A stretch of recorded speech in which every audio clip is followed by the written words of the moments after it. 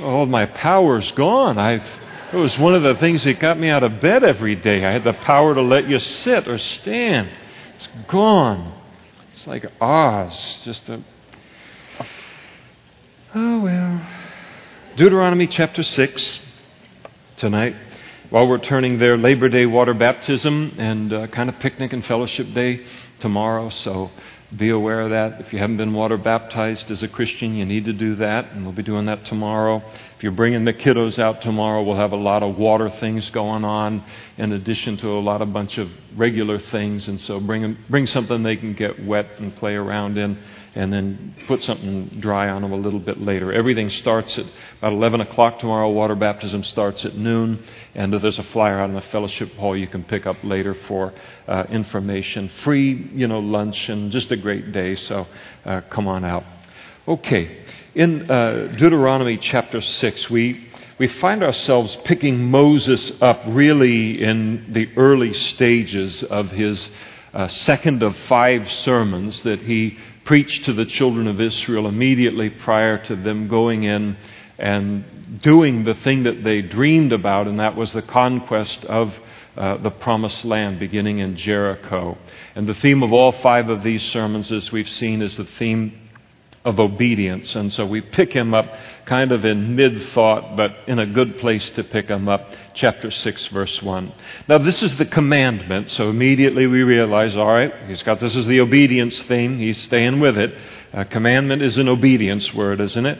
Now this is the commandment, and these are the statutes and the judgments which the Lord your God has commanded to teach you, that you may observe them in the land which you are crossing over to possess. So Moses is kind of speaking to them and say, now listen, I'm not going to give you 5 sermons in a row just so you can hear sermons, or just obey it on this side of the Jordan River, but I'm teaching you these things because you need them for your life today, the things that you're facing, but I'm teaching you these things because you're going to need to obey them when you get into the nitty-gritty of some real battles and real struggles and the nitty-gritty and even the blessings of life in the Promised Land, so that you may observe them in the land which you are crossing over to possess. So he talks about this fact that they're going to possess the land would have been a great encouragement to them. I like it when somebody talks about the promises of God in our lives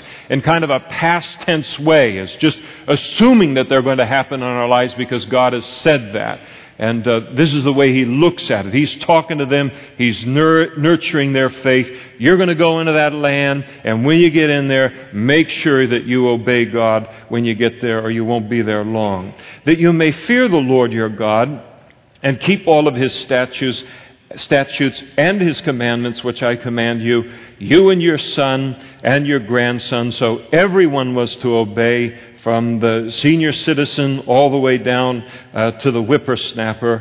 Nobody was to get an out from obeying the word of God all the days of your life, young and old again, that your days may be prolonged. And therefore, hear, O Israel, and be careful to observe it, and here's the reason behind God telling us to obey his word, the reason behind his commandments, so that you can have the most miserable life of all men on planet Earth. No, that's how people view the Christian life, though. A lot of them do. Oh no, what do you guys do for fun? Well, basically stay out of the bondage of sin and fellowship. There's a lot. There's God. God's He can keep you busy about some pretty good things. But here's the reason: that it may be well with you. I don't think any of us can say, boy, I really enjoy obeying God, but that one commandment always turns out rotten for me. You never say that about any of his commandments. Every one of them is just right. That it may be well with you, and that's a reason word, that you may multiply greatly as the Lord God of your fathers has promised you, a land flowing with milk and honey. So this land that they're going into, God describes it as flowing with milk and honey. Now today, we got candy bars and chocolate milkshakes, and we got sweets like crazy and rich foods like crazy, as much as we want to kill ourselves with just about. But in those days, to have milk, wow, that was a luxury. And to have honey to sweeten something, whoo! Not every place had. Saudi Arabia didn't have honey. And so God's saying, I'm bringing you into a very, very blessed place.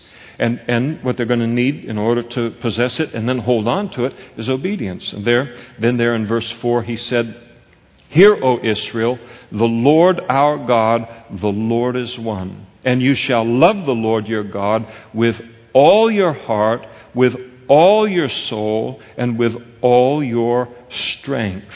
And this passage here, this verse 4, is what is referred to, it's the first verse of what is referred to as the Jewish Shema. And today, an observant Jew will pray verse 4 down through verse 9, and then some verses in Deuteronomy, and they'll quote some other things every morning and every evening. And it's a prayer known as the Great Shema that they pray to the Lord. And the prayer is called Shema after the first after the Hebrew word that is the first word in the Hebrew of verse 4, and that is the word hear.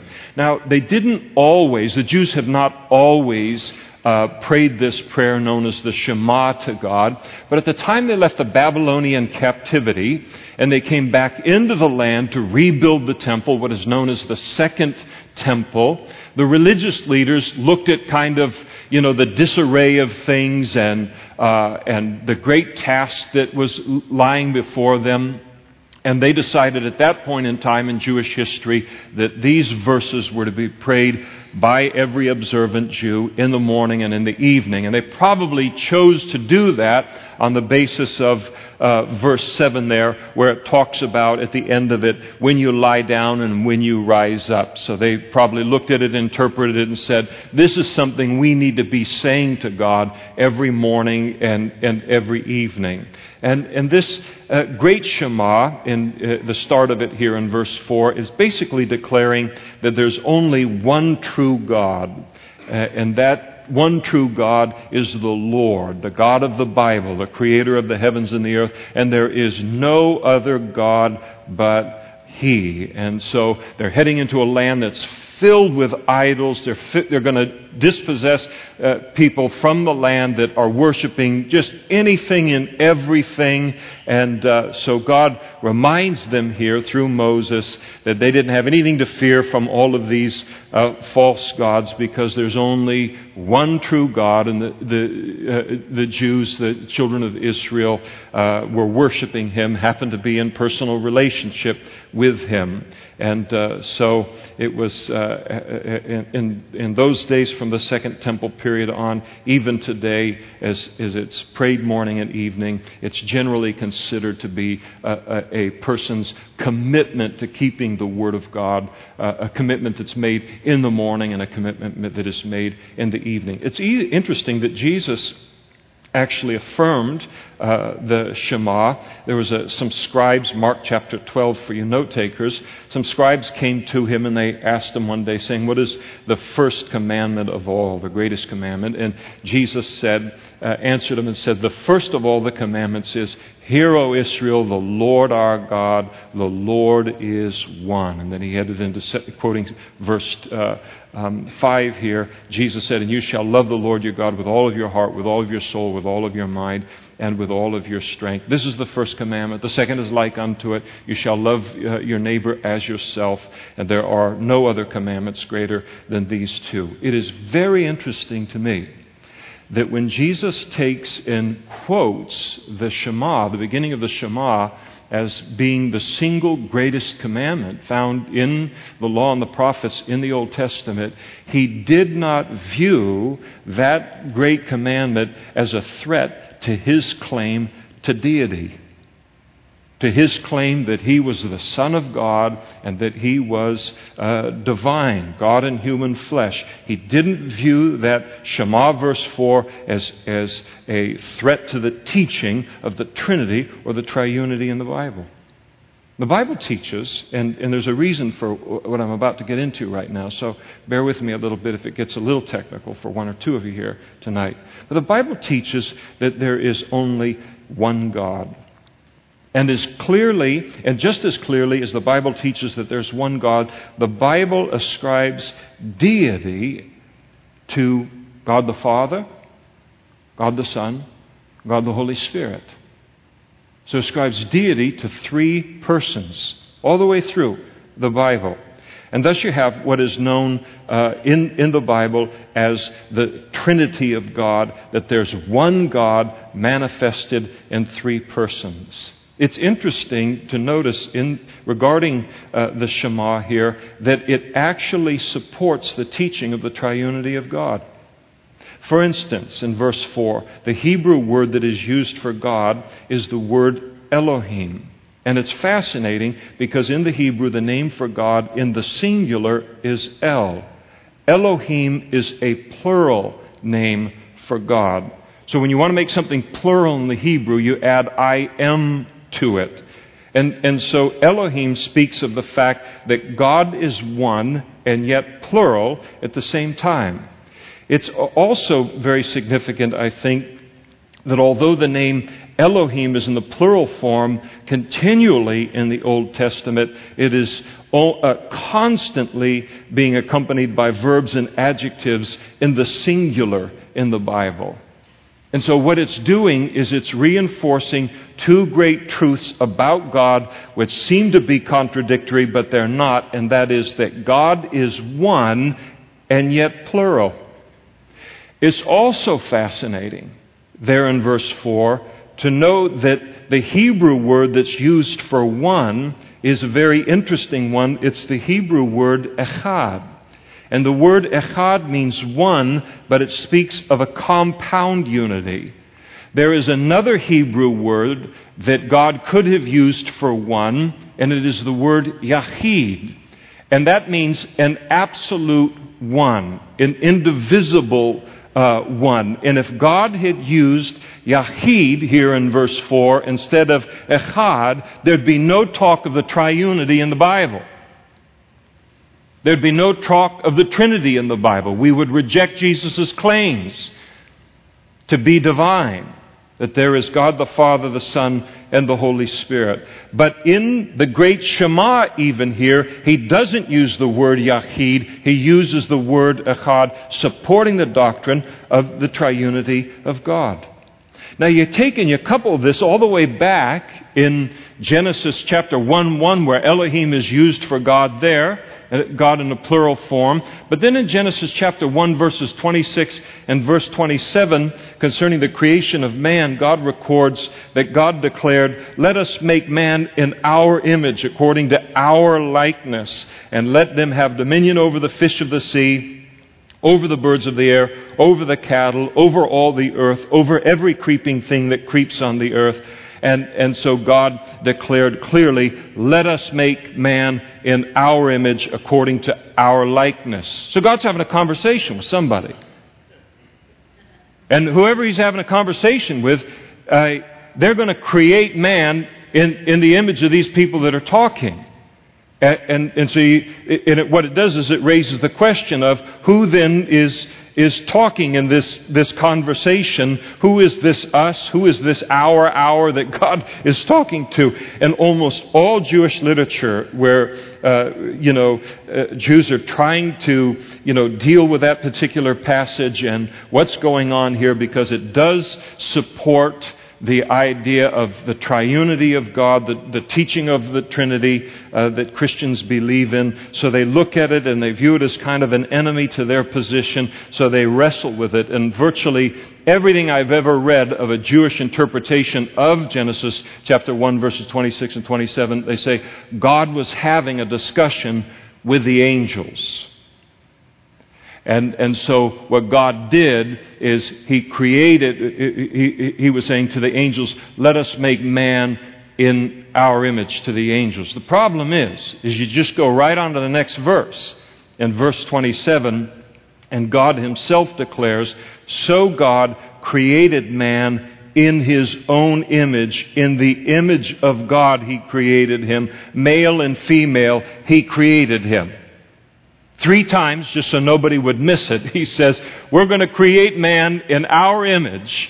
And the persons that are involved in this creation of man in our image, this is God that's doing it. Man has been created in the image of God. And so here we are, not created in the image of God and the image of angels. Now, why don't we go on and on about this? And it's a little bit of a kind of an apologetics, really, tonight, because the religious leaders of Jesus' day, but not just the religious leaders of Jesus' day, the average Jewish person that is even remotely kind of observant concerning their Judaism rejects Jesus as the Messiah, not based upon his teaching per se, not based upon his miracles, not based upon his, being a true historical figure in human history. They reject him over his claims to be the Son of God, to be divine, to be a part of the Godhead. And so here is they reject him for that. But it's so important to see in the Old Testament, even in the law, Genesis 1, all the way through there to Deuteronomy chapter 6, the evidence for Jesus' claim to be God the Son, that there is one God, but there are three persons that make up that Godhead, that is right here in the Old Testament. And so all the way back in Genesis 1:1 through to here and beyond, God had started to lay a foundation in the Old Testament scriptures for and to prepare us for a revelation he knew that was coming, and that is that Jesus would come on the scene and declare himself, rightfully so, to be the Son of God. And this also goes for Islam. The average Muslim person that knows anything about their Quran will recognize Jesus as he is a recognized teacher in Islam. But they absolutely reject his claim to be the Son of God and his claim to be divine. And yet, of course, Judaism and then, of course, Islam both claim Old Testament roots for their belief system and their rejection of Jesus. But it's very fascinating to look at these passages and to realize that God had laid a foundation for the triunity and the Trinity of Father, Son, and Holy Spirit all the way through the Old Testament. Now he calls us, he said, here's the beginning of the great Shema. Hear, O Israel, the Lord our God, the Lord is one. And then here, in light of who he is and uniquely who he is, you shall love the Lord your God with all, and all is a big word, all your heart, with all your soul, with all your strength. In other words, we're to love, because our God is who he is, he's deserving of us loving him with everything we have. Use our physical strength, to use our minds, to use our emotions, to use everything we have in expression of our love and our devotion to him. And when he talks here, he talks about the heart, and the heart speaks about the emotional seat of man. When he talks about the soul, that's talking about the mind, it's talking about the intellect and the will. We're to worship God with that, and then with all of our strength. All those things are to be directed toward the Lord. Sometimes it's interesting to sit with Christians during the worship of the Lord in song. And sometimes you sit and people are during that part, not very many, but a few of them, they just kind of twiddle their thumbs all the way through it. Never move their mouth, week after week after week, for months, for years. Never a peep out of their mouth in worship to the Lord. And maybe what's true about that kind of a person is that they are so satisfied in their worship and their connection with God on the basis of what they know. I mean, they worship him so richly in the realm of the mind, in the realm of the will, that everything else is dwarfed in comparison. But I think it's important to be challenged related to this, to not be one-dimensional that way. God's to be worshipped with everything that we have, even our emotions, however undeveloped they might be, however non-existent they might be. Wives, do not poke your husband in the rib cage. But it's all there to worship. And then you got other people, and I mean, the worship starts in song, and I mean, they're just with it, and just, they got the whole row. You can feel who's rocking in this row, man. Come on. You're disturbing my academic love for God. Knows everything. We've got a wild person and then sometimes that person, certainly not even remotely all the time, you look and you start to teach the Word. You got them for 30 seconds. You better say something good about God in 30 seconds because they're gone. They're all hard toward God. They don't have any kind of thing happening between them in the realm of the mind and going deep in the worship of the Lord that way. And I think it's important for us. Jesus took and He added this. Now, in the Old Testament, they didn't have the Holy Spirit like we have the Holy Spirit.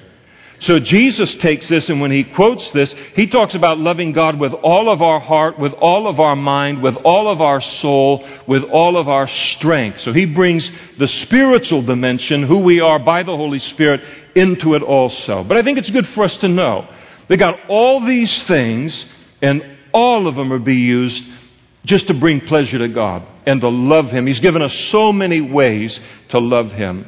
And these, beginning in verse 6, these words which I command you today shall be in your heart. And so what the Lord does now at this place, verses 6 through 9, is He starts to talk about the very significant place that we're to give the Word of God in each of our lives. And when He says, and these words, the sermon, the Word of God, the things He's teaching to them, which I command you today, shall be in your heart. So He's going to talk about the place that the Word of God is to have in our homes and all kinds of different things here in just a moment. But He begins, the Word of God will never have a significant place in our homes, in our marriages, in our anywhere, if it doesn't first have a significant place in us. And so that's where He begins.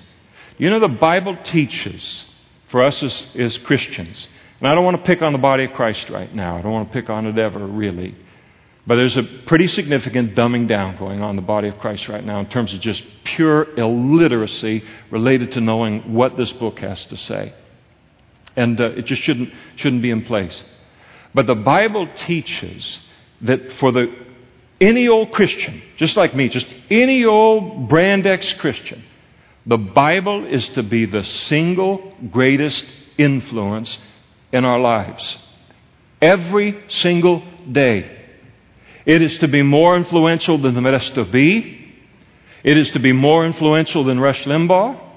It is to be more influential than Fox News or CNN, more influential than any instructor in high school or in junior college or in university level. It is to be the single most influential thing in my life. It is to dominate my thinking. It is to dominate how I process life, how I view life. I like what Jesus said in all of this. He said in John chapter 15, He said, and I'm not picking on anybody that I just mentioned to be a greater influence. I'm not saying any of those people are bad. But Jesus said in verse 15, John chapter 15, verse 7, if you abide in me and my words abide in you, you'll ask what you desire and it shall be given to you. And He's talking about giving the Word of God. So this is Jesus saying the same thing and even a greater thing in the New Testament that Moses is saying here.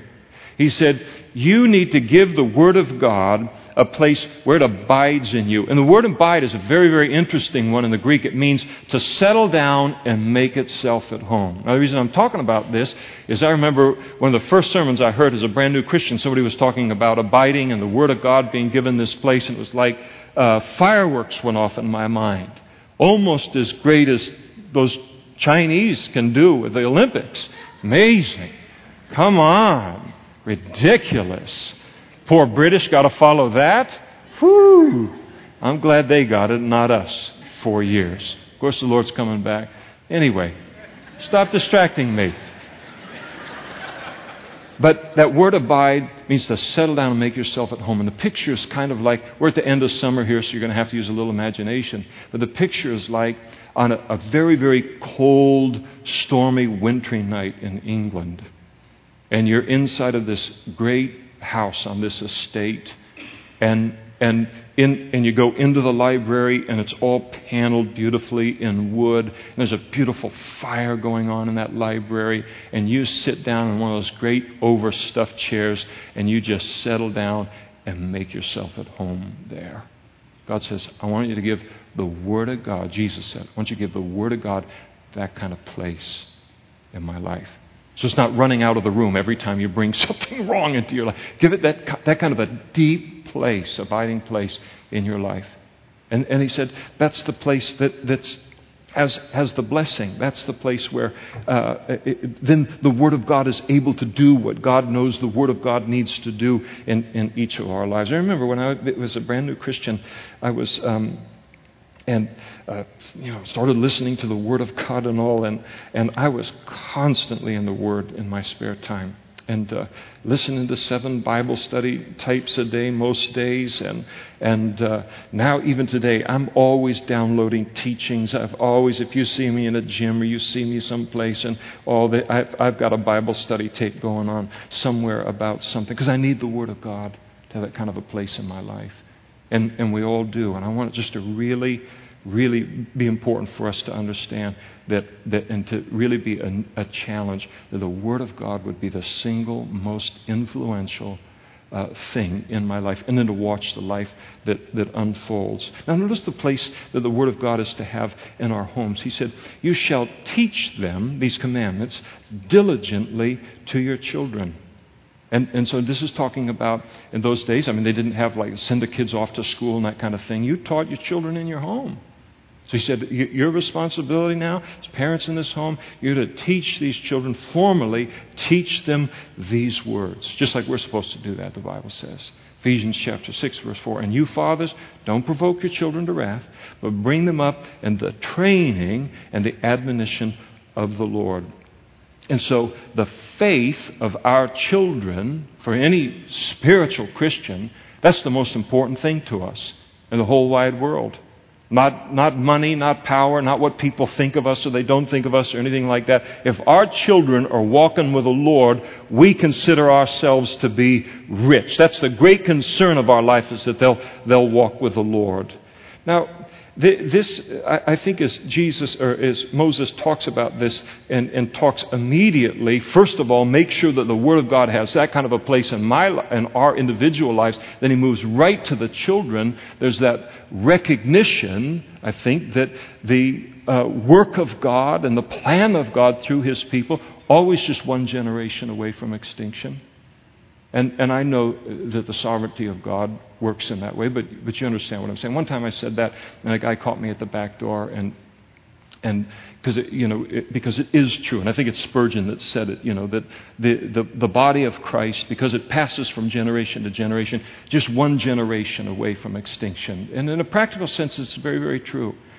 And so, but we know God's sovereignty is in there, and it's not going to happen. They're going to be a witness all the way to the end. But if I've got to qualify everything I say, we'll be here for hours and hours. Well, he caught me at the back door, and he said, the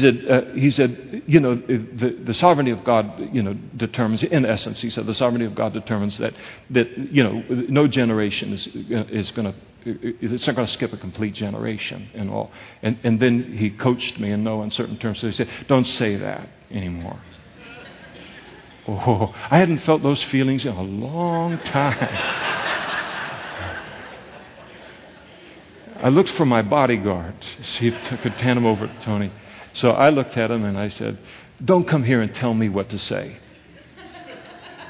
I had to repent of that afterwards, but I want to be the hero of the story. Don't come here and tell me what to say. You want to make suggestions, I'm open to that. Don't come and do that. But there is truth to it. I remember somebody gave me a book years ago, and it was on the whole thing with England. And as you're probably well aware, England is very, very post-Christian. And there are more mosques. Islam is just taking over the churches and converting them to mosques. It's a real change that's occurring over there. And the idea is most people look and say, well, that kind of a transition in a country or whatever, that happens over, 100 years, 200 years. It's just a very slow, incremental change that occurs. This man wrote his book, and the point that he was making is not necessarily so.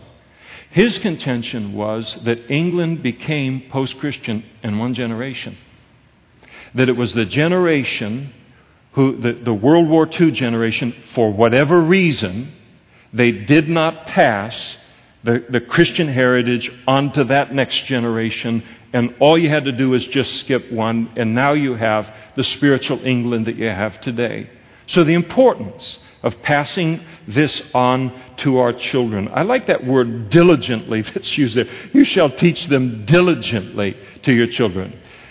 Every one of you that works in the children's ministry knows that it requires diligence to teach a child anything. It requires diligence. So it doesn't just happen. So why do we need to do it diligently? It requires effort. It requires discipline. It requires way more discipline of us than it'll ever demand of them. And the reason is because sin and rebellion and wickedness, all of those things just move effortlessly from one generation to the other. Now, one of you had to teach your little kiddo how to rebel, or how to be sinful, or how to be disobedient. Boom, that just moves with the Adam nature from one generation to the other. No effort required. But what does require effort in this fallen world is to pass on godliness, righteousness from one generation to the next. And if any generation or congregation or individual parent loses among God's people, falls asleep regarding this, then the next generation can drift away from these things. And then with the stream of the fallen world that's all around us, and then be lost. I read a quote it's just fabulous in this vein. Someone asked Howard Hughes, very late in his life, why he ended up being a long-nailed recluse in a sealed hotel room. That's how he ended up. I mean, nails claws like a bird, sealed up in a hotel room. That's as big as his world was. And somebody asked him how, why he ended up in that kind of a condition. And it's reported that he, in the words of the person writing it, he croaked with perfect candor, "I just sort of drifted into it." Just sort of drifted into it. And that's why we can't allow our children or allow ourselves to just drift with whatever's going on in our own noggins, in our own hearts, or to drift in the way that the world wants to take us and to take our children. Got to resist that current of the world. Now, I want to also say before I leave this, that this training of children in the things of the Lord is primarily the responsibility of the family. Here's why we've got to be careful about that. For instance, in public education, elementary and through high school, K through 12, in the United States of America, one of the great problems that they're facing there is that the family unit is throwing their responsibility on the school system. They're asking the schools to be involved in the raising of their children in ways that parents used to take care of all that kind of thing, and then the schools could focus on what they were focusing on. And I know that there's sections of the schools that have brought this on themselves in some of their decision making. They're eager to take that role over a little bit in some places. But nobody can do that as well as a parent can do that. And sometimes we have to be careful not to think, even as Christian parents, well, I've got the kiddos going to church on Sunday morning and on Sunday night, and I got them going to the kids club on Wednesday, and so all that's taken care of for me. And as wonderful a job as Pastor Mark does and the whole team that's with him and all of everybody that's volunteering, and so many of you in this room, what we do and what we can do at our best is to come along and confirm the things that you're doing at home. Now, I will say that we endeavor to do things so well here by the grace of God that if the children aren't getting anything at home, they could not only survive but actually flourish based upon if they just get here based upon what they're learning and how they're being pointed to the Lord. But it's important to realize this is my responsibility to establish the spirituality of my children. That can't be passed on to anyone else. Now notice in verse 7, he said, not only shall you teach them diligently to your children, but you shall talk of them when you sit in the house and when you walk by the way, when you lie down and when you rise up. Now that's talking about formal kind of education. This is informal education of our children. and raising them up in the things of the Lord. And just talking about the things of the Lord at home, wherever we are, just in casual, normal conversation. Where they say something, you say something, this says something happens over here, news happens within the family, news happens in the world, some kind of a deal like this, and we talk it over as a family, and we process it in the light of the Word of God.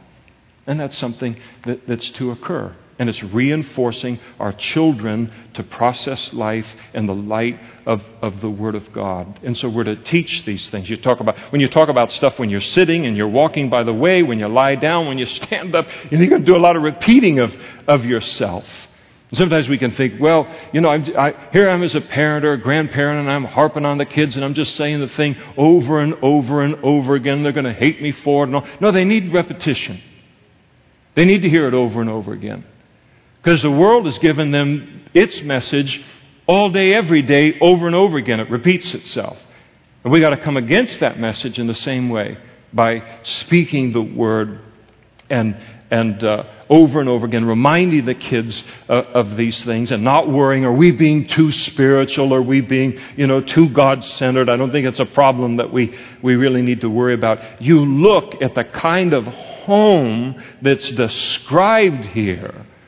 And it's a very, very spiritual home that Moses is calling them under the old covenant into. So I think these are good things for us to remember as parents, and to remember as grandparents too, as we raise up our children. The world is not going to encourage them in the things of the Lord. We're going to need to do that. That message is not going to come from someplace else. And so just talking about the things of the Lord just as a natural part of our life. And then he says, you shall bind them, these commandments, as a sign on your hand, and then they shall be as frontlets between your eyes. So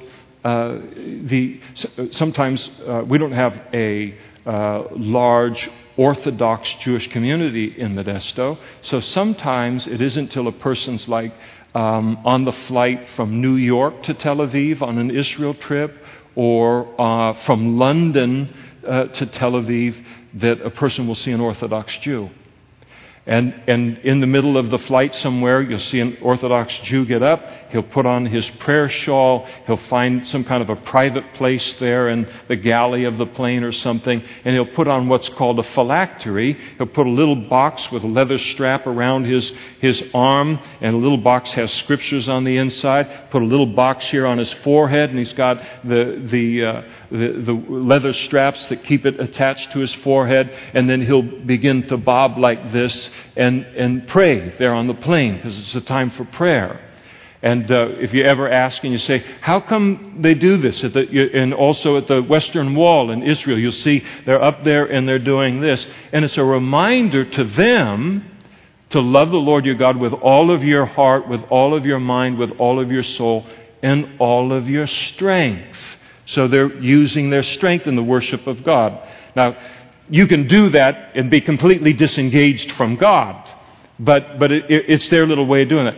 But they have the phylacteries, it's called. And part of the passages, they have this passage here from Deuteronomy is typically inside the box. Also from Deuteronomy 11, other passages. Any kind of passages they want to put in it.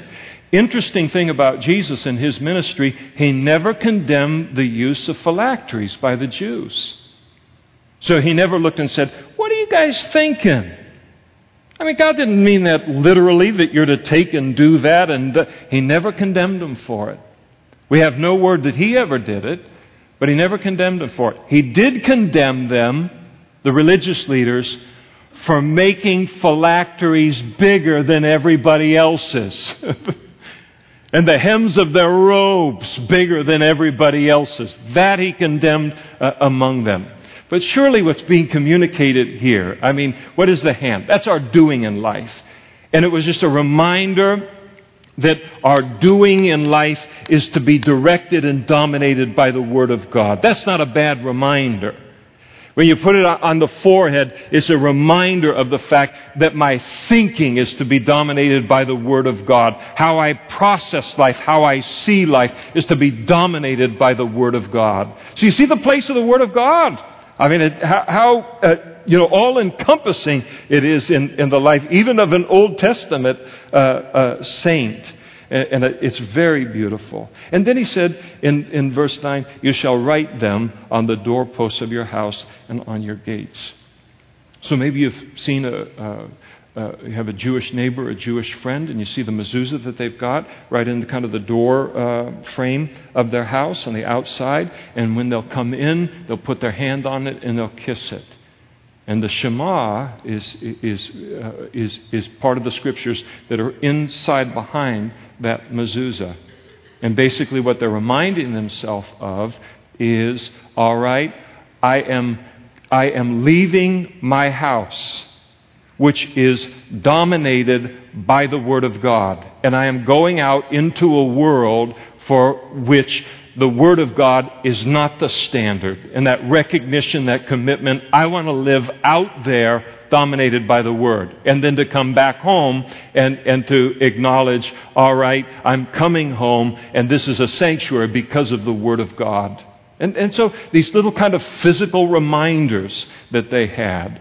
And I think it also speaks of the fact, like we've done all over the church, anywhere you look around and you see artwork, what is it? It's all pictures of me.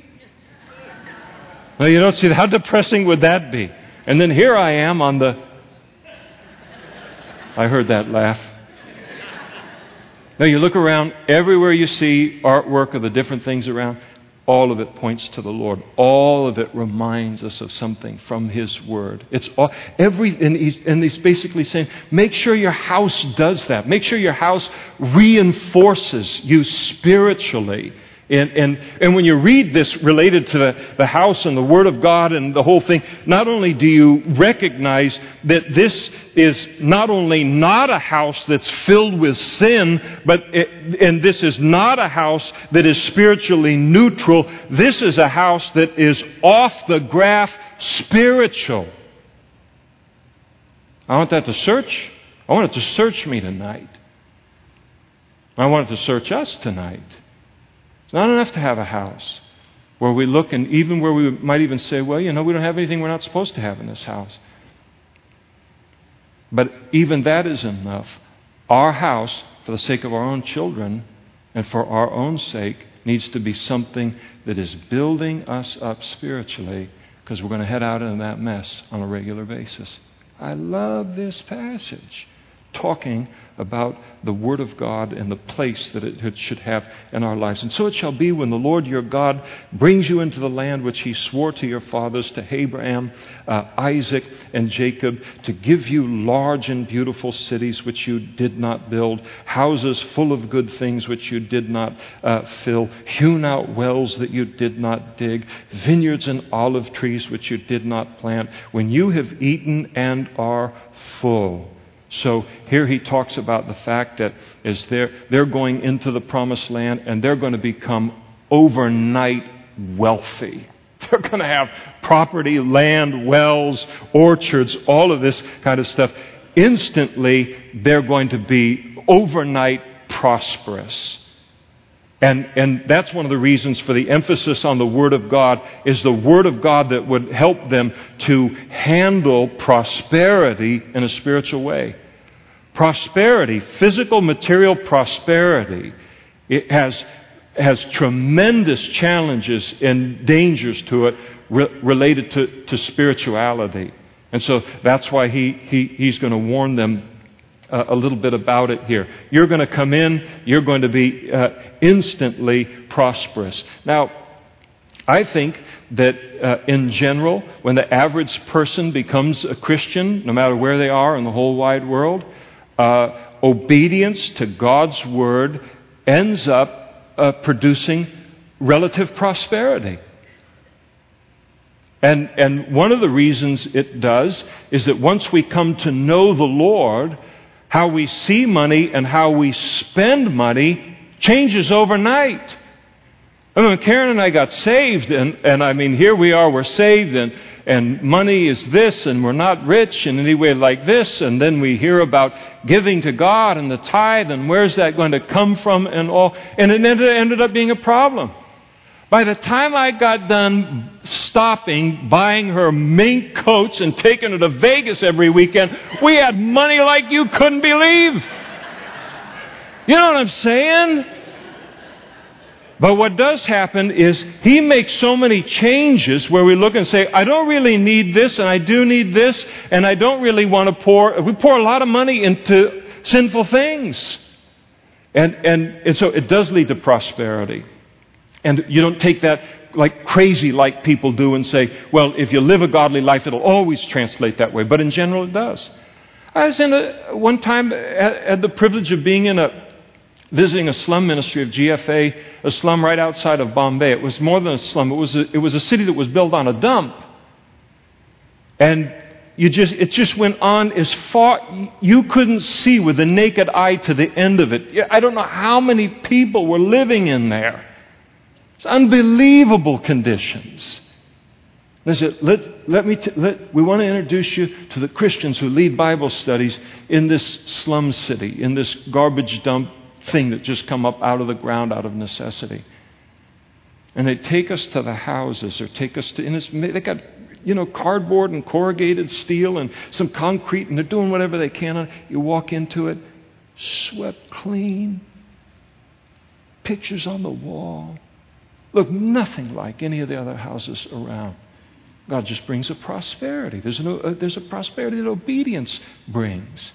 And so that means you and I are going to have to get used to how to successfully and properly handle prosperity so that we don't mishandle it and it takes us back into the things of the world. And so He said, listen, you're going to be prosperous. All these things are going to happen. You need to obey God when you get into the land. Then beware when you go in, verse 12, lest you forget the Lord who brought you out of the land of Egypt from the house of bondage. And the specific danger that he talks about here is that God begins to bless us materially, and then we forget the Lord.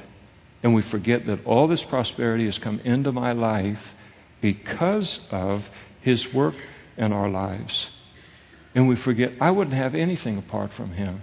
I used to be a slave back in Egypt, broken, living in nothing and living in squalor and the whole thing apart from Him. And the problem is that when these blessings come into our life as we're just obeying God's Word, it's just a byproduct of what happens so often, then we're prone to start to think that it's our wisdom and our strength that's gotten us all these things, and we forget that He's the source of all those things. And so He warns them against it.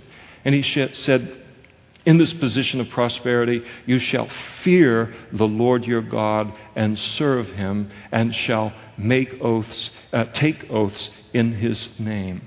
Protection in times of prosperity. Number one, recognizing prosperity brings very great dangers if we're not careful on handling it properly. But he says in verse 13, in essence, in prosperous times, that's a time to draw closer to God than ever. And what's the tendency? To drift on. Because we think, how hard can it be to handle prosperity? You just got to draw close to Him when things are hard. When things are good, that's easy. And God comes in and says, no, it isn't easy. I see a lot of people fall under the influence of prosperity. The Lord is kind of like instructing. So He says, fear the Lord. In other words, remember Him. Acknowledge Him as the reason for your prosperity. Don't take any of the glory to yourself. Yeah, is this not the great Babylon that I have built, like Nebuchadnezzar did? Number two, he says, as a protection, serve the Lord.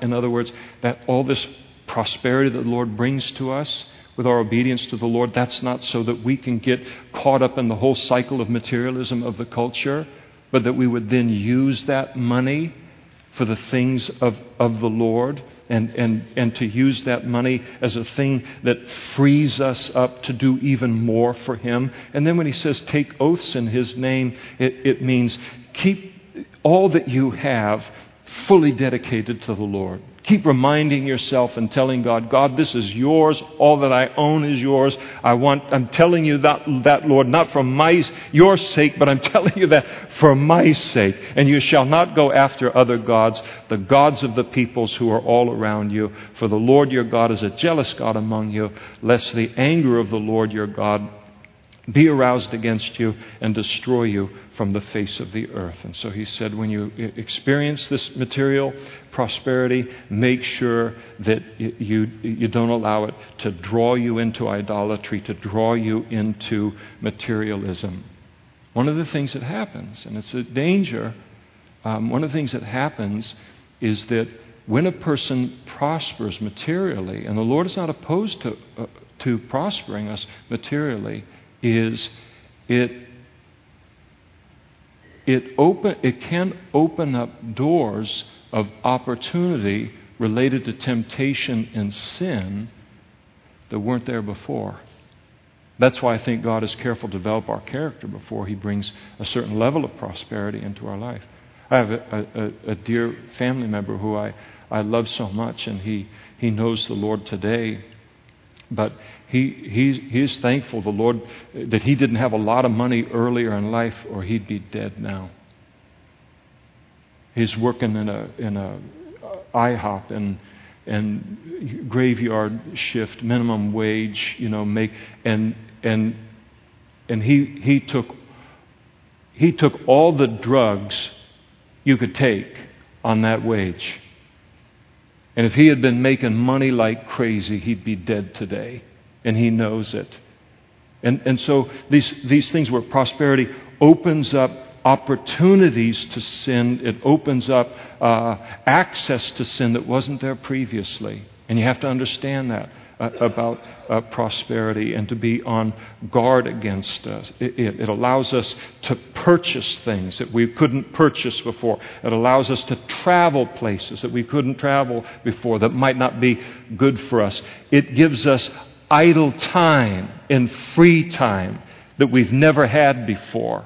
And if we're not careful how we use it, then that very prosperity can be something that gives us an opportunity to fail. David, you think of David in his 50s, which was an older man in those days. And when did he fail? He failed sexually. Did he fail in his 20s or in his 30s? He failed when he started to become very prosperous, and he had the ability to make decisions that would give him an unhealthy amount of free time. And idle hands and idle minds are still the devil's workshop. And he ended up getting into trouble.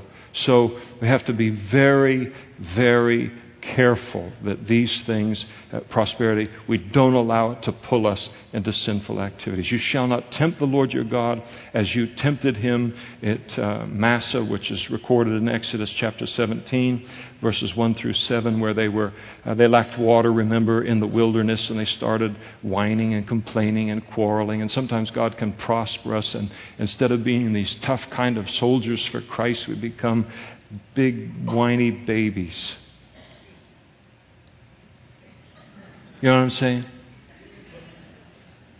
So he said, don't be doing that stuff. You shall diligently keep the commandments of the Lord your God, his testimonies and his statutes which he commanded you, and you shall do what is right and good in the sight of the Lord, that it may be well with you, that you may go in and possess the good land of which the Lord swore to your fathers to cast out all of your enemies from before you, as the Lord has spoken. And so don't fall into getting soft and whiny in the prosperity. And then in verse 20, the third peril of that they would face and the challenge of prosperity would be keeping their children spiritually minded when they're being raised in a material wealth that the parents hadn't been raised in.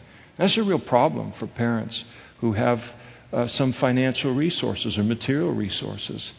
And they came from nothing, and they realized, coming from nothing and working to get, 5 cents of this or 10 cents of that in order to earn this, that did something in my life, and I don't want to rob my child of that experience. But we got this house, and we got these cars, and we got these things that even I could never dream of, and this is going to be the norm for my children. How in the world am I going to keep them spiritual in the middle of this prosperity?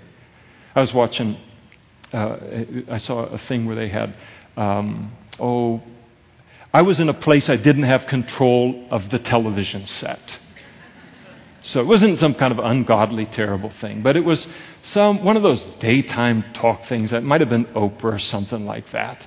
And I'm saying it scornfully, so I apologize. And no, I really don't. But they had this thing on, and they're doing this thing on Warren Buffett. Warren Buffett is, next to Gates, is that he like the most, how many billions of dollars is this guy worth? Would somebody pray him into this church? Please, would somebody? Just teasing. Totally teasing. But Warren Buffett's kind of a funny guy. You look at him and go, man, those look like $250 suits he's wearing. He still brings his lunch to work every day in a bag. In a bag. He didn't even eat the cafeteria. And they had some of his grandchildren, and it might have just been grandchildren, might have been great-grandchildren on the show. And they try and get into the private lives of these people and everything, and they ask the question. And basically they were making him out to be a miser. And they had this one granddaughter, and, she all she wanted was, Grandpa to buy her a house, that's all. Something like that, Corona Del Mar or some kind of a thing like that, And the most that she had ever gotten from him, $100. I think you got to be a grandpa to like that. $100. The guy's worth billions of dollars, and got $100. And she's whining and sniveling on that show, and that probably didn't even enter into her mind that he saw this in her 20 years earlier. It would ruin her. But here's somebody who recognizes, I can ruin people with this money. He's careful with it. And so here's the deal. What do you do when you got this prosperity, but you don't want it to be something that stumbles the kids in their walk? He says, when your son asks you in time to come, in the middle of all this prosperity, saying, what's the meaning of the testimonies and the statutes and the judgments which the Lord your God has commanded you? Then you shall say to your son. And what the Lord is saying here is, when your children, this is very important, when your children ask you a question, take the time to answer it, even if they're getting on your nerves. The inquisitiveness of a child, the questions that they ask, Dad, how come? Mom, how come? Mom, how come? Mom, why? Mom, why? Mom. That's a God-given thing. And God is just like, you got these birds with their mouths open like this, and God is just giving us like the most obvious opportunity in the world to fill them with the things of God and a godly perspective. And I know it's easy for me to say because my children are all grown now, and the grandchildren are well on their way. But for those of you who are parents and you got the little kiddos and the whippersnappers and the grandparents and all of that, answer every question they ask. But answer it from a godly perspective. They're being raised in a context you were not raised in. They are trying to figure this out, figure things out that you didn't have to try to figure out. And they're asking you about that, and you know more about it than they do. And answer every question they ask. Do not get irritated at them. Answer their questions, but use as an opportunity to build into their lives a godly perspective, and then with the recognition that I want them to, again, navigate this prosperity in a spiritual way. So he says, you answer their questions when they ask them. And you shall say to your son, verse 21, This is what you need to remind them of. We were slaves of Pharaoh in Egypt, and the Lord brought us out of Egypt with a mighty hand. You say to your son and your daughter, where they ask any kind of a question or anything, how to help them navigate the prosperity that God has blessed you with, you remind them as often as necessary, I came from nothing. I came from bondage in Egypt. I came from as a slave of sin and my flesh.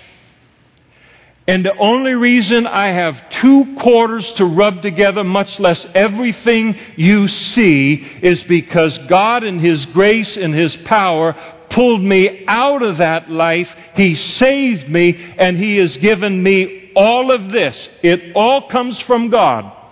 And it's all come by virtue of being obedient to Him. And little buckaroo, don't you ever forget that if you move from that obedience, this can disappear as fast as it appeared. And the kids need to know that. I have known more than one millionaire in Modesto, California to lose it all because they forgot this. They thought over time, am I not, the great Nebuchadnezzar who has built this Babylon? And they forgot that God gave it to them in grace. God gave it to them as they were obeying, and they learned very quickly that God can pull it away just as quickly. It's funny, and I'm just about over time. It doesn't mean I'm done, but it helps you to know that I'm...